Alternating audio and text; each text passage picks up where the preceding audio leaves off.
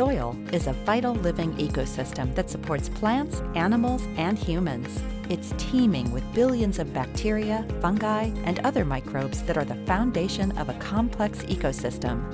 Viewing soil this way reflects a fundamental shift in the way we care for it. Welcome to the Soil Health Podcast from Menoken Farm. Good morning. This is Jay Fear at the Menoken Farm, and we're getting ready for one of our tours today. It's going to be crops, covers, and cows at the Menoken Farm just east of Bismarck here in Burleigh County. And one of our featured speakers today is Steve Groff from Lancaster County, Pennsylvania. And welcome, Steve. Appreciate having you here. And we've had you here a few times before in North Dakota, again, as in the past, a featured speaker. And you've always done a really excellent job for us, so we want you to know how much we appreciate having you here. And today we want to just talk a little bit about kind of some of the work that you've done over the years. And when we think of you, we think of an early adopter on cover crops, because I think it would be safe to say you were in cover crops before they were considered a buzzword, long before. And so as an early adopter of cover crops, give us a little bit of information how this kind of even occurred, and kind of when did this all happen, and when did Steve Groff move into covers? And so tell us a little bit about that. Well, first of all, thank you, Jay, for inviting me back again. I've always appreciated seeing what you're doing here, and also hearing what you're doing in the various publications and so forth. I always pay attention to what comes out of the Menoken Farm. So my story would go back to 1982, the year I graduated from high school. I was dealing with soil erosion issues from rain, from water on my hilly farm in southeastern Pennsylvania. And you know, my motivation for dealing with soil erosion was I just didn't like having to fix the ditches in order to cross them to harvest my corn. I had no concept of soil health, or I didn't care about the water quality. You know, we just didn't back in those days. But it was more to be able to fix those gullies so I wouldn't have to fix them before we harvested. So that's what got me into no-till. And I very quickly saw the benefits then of no-till that I didn't even really know what to expect. And I had been using cover crops whenever it was convenient, mainly just to keep the soil covered over the winter with cereal rye. That was the only cover crop we ever even thought of using.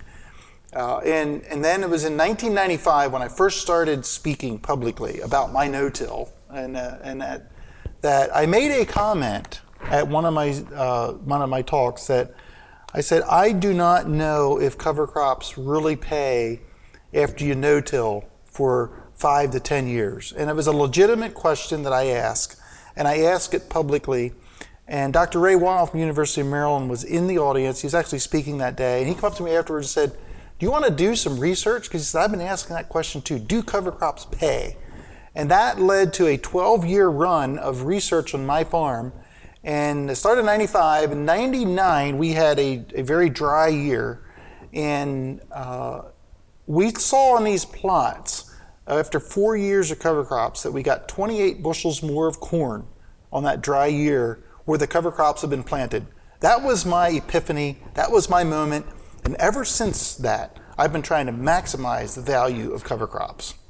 So when I listen to you speak, I hear some of the original resource concerns might have been erosion in the early 80s.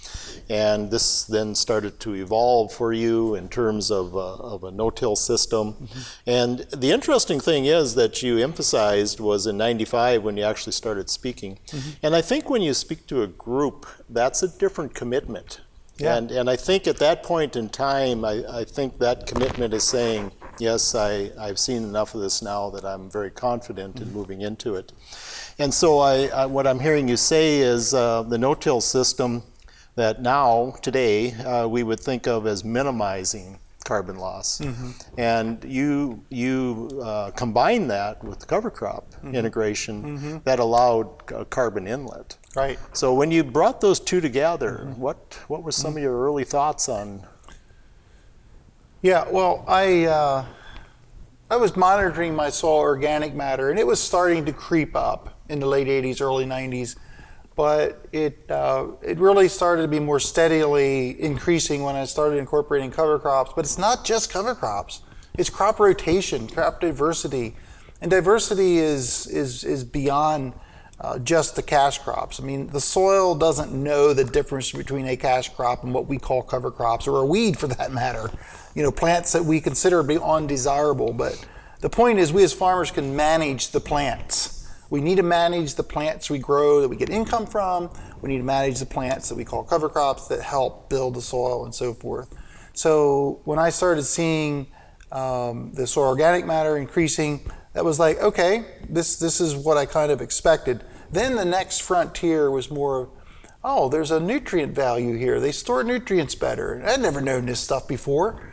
So starting to hear different people talk about it, and being out here in 2007 in Bismarck at that conference, the first time I was here learning about mixed species, mixed cover crop species. I had thought I was onto something where I was mixing two together, radishes and oats. I thought I'm really onto something here. I show up in North Dakota and you guys had tried like 8 or so. I thought, whoa, I got to replicate that at home too. And just like it worked here, it's worked at home in the Mid-Atlantic region. And so looking at the ability for the soil to be able to hold more nutrients that we can reduce fertilizers in our cash cropping system has been something that I have really been paying a lot of attention to. And there's a lot of other things too. We talk about weed control and those issues in the context of using cover crops and diversity and living roots year round. All those basic principles that, if you've been listening to these podcasts, I'm sure you heard of repeatedly, but they work worldwide, but they're different in each community. And that's what we need to figure out. Each farmer needs to figure out what works in his farm, not just his farm, but his fields. And sometimes it's field by field basis. I've learned that even on my farm, that there's just certain fields and certain scenarios that you get set up for, that you have to make sometimes decisions at the last moment, as to what's available, what the opportunities are in front of you. And I would just add, Jay, that the thing I see in the future here is this whole system that we created is actually setting us up well for a more healthy and more of a quality of a product. People are talking about nutrient density and healthy food and all that. I know there's a lot of things to unpack with that, but I never started out to approach the possibility of growing a more nutrient dense food product that I'm growing for humanity, so to speak. But here we are. I think it's an opportunity that's right. We're right in the threshold that we want to step across and be able to actually market some of the things that we have done here with this whole regenerative agriculture movement. Well, it kind of segues into the next conversation here with you, and so listening to you speak starting in '82, and then evolving from there, and presently in the ag sector, you're quite well known as a supporter and speaker in terms of soil health and things you've done on your own farm, things you've observed in working with others, entities, and individuals. And so you've kind of become known also, in addition to no-till, in addition to the cover crops, and in addition to all these things, as a kind of putting together the whole soil health arena. Mm-hmm. And so how did, presently we think of you in those terms, but at some pivotal point something probably also occurred in the Steve Groff world that made this happen as well, because it's a whole nother, you kept adding these is what I'm picking up from you, but that's kind of a bigger step where you kind of went with more of a systems approach. Right.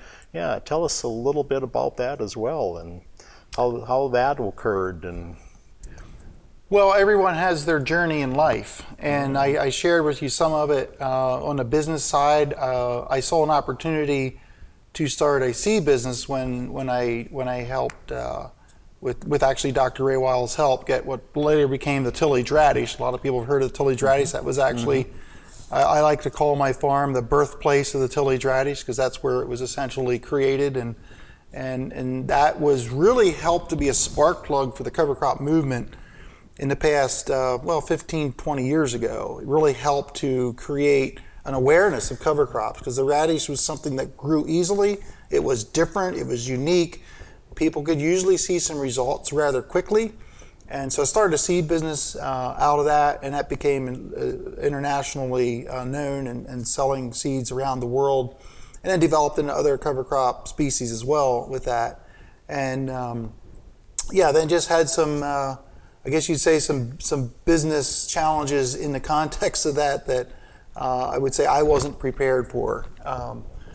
And came out of that with a lot of, I guess you would say, tough learning experiences.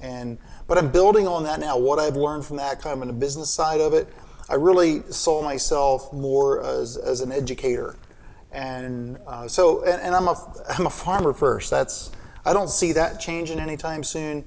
But I do enjoy helping people to be able to help them to go to the next step. I don't care where a person's at. If they're still moldboard plowing and they've never used a cover crop, and they will say, I'd like to try a field that I maybe quit moldboard plowing, I'd like to try a cover crop, I'm all there for them. I'm not going to try to take them to the nth degree of what I think they should be doing this year. I just want to help people move in the right direction at the pace they're comfortable with. And that's kind of my style. So this has led now to I have a weekly webinar that I do in a membership group called Cover Crop Innovators, that I have weekly webinars that people have to sign up for that, because it is a private thing. And then we're able to talk amongst each other on a Facebook group and answer and ask questions and so forth. I really enjoy being a connector as well, to connect people that may be able to help another person experience. It's not about me per se. Yeah, I know a few things, but I also know people who may know more than I. And Jay, you and I were talking about salinity issues here earlier on. I don't know a lot about that because I don't deal with it, but you do. And so I like to connect people to help out with their issues. And I really am all about seeing agriculture as a whole to be able to move, and what we are now calling regenerative agriculture. I'm comfortable with that term. That's where I feel my home is, so to speak. So anything I can do to help people to move in that direction is helpful. I really try to focus here recently more on mindsets, because I think that's one of the biggest barriers sometimes, that people just aren't thinking the right way. Like one of the mindsets I talk about is treat your cover crops like your cash crops. If you do that, and that's a mindset, if you do that, you will stand a much better chance of success. And it's just one example there of how that works. So. Right. So we're kind of hearing a number of different aspects that you brought together over time, as a farmer, as a businessman, as this connector, as a speaker, and you wear a number of hats, and they're all rather integrated together. And so consequently, it kind of begs the question then.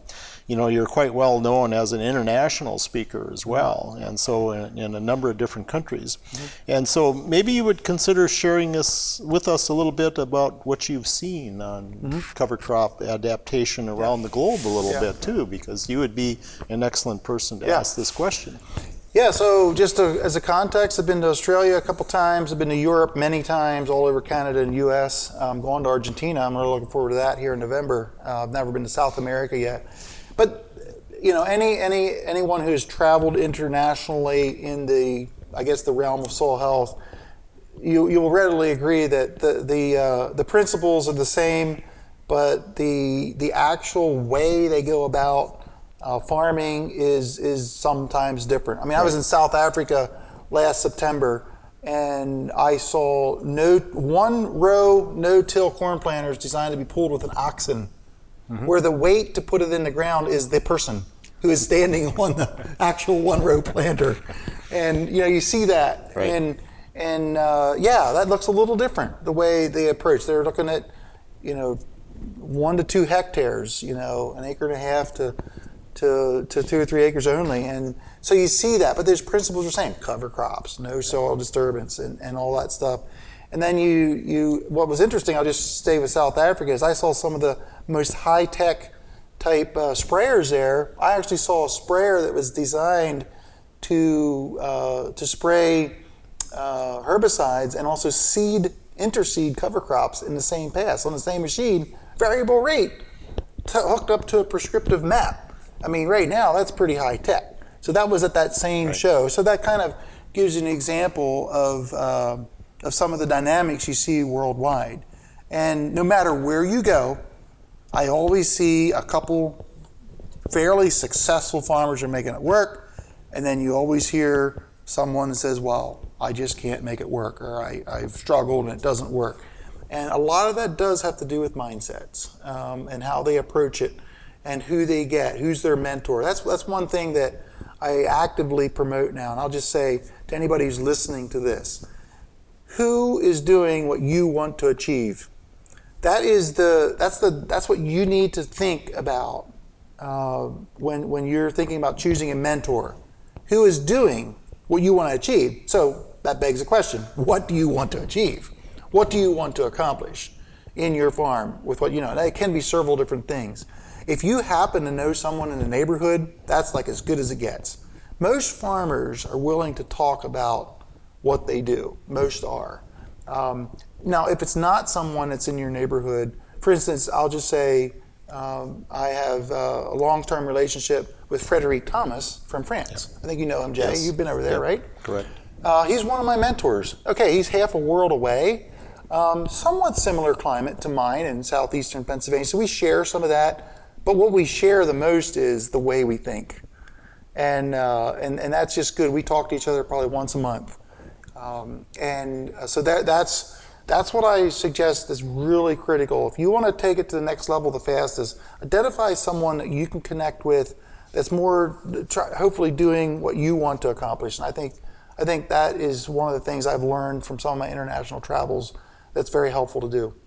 Well, I think some of the work you're doing with Cover Crop Innovators, your weekly podcast, and just social media in general, is kind of brought up a level of education universally across the planet. Yeah. And I think what I'm hearing you say is you probably have witnessed something very similar when you set foot into a different country and you share what's happening on your farm and your experiences, which I feel is so invaluable if you're willing to do that. Right. And I think then you combine that with the mentor, who's doing what you're doing type approach. And then you realize that maybe that person doesn't have to be right next to me. Maybe that person can be a half a world away from me, and we can still connect. Right. And what I'm hearing you say is this is kind of something that's brought up this educational level rather universally. Yeah. I'll just make a follow up to that, Jay.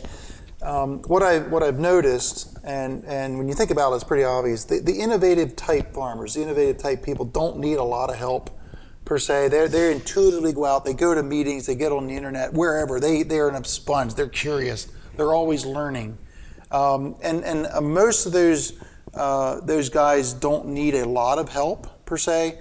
Now, since cover crops and soil health has kind of become, I'm not going to say it's mainstream yet, but it's legitimized. You see it in all the farm magazines. Farmers are primed like never before to use cover crops, to use soil health practices, and all that. It's that next wave of farmers who, what they would really like is if you'd hand them a paper with a prescription on how to do soil health.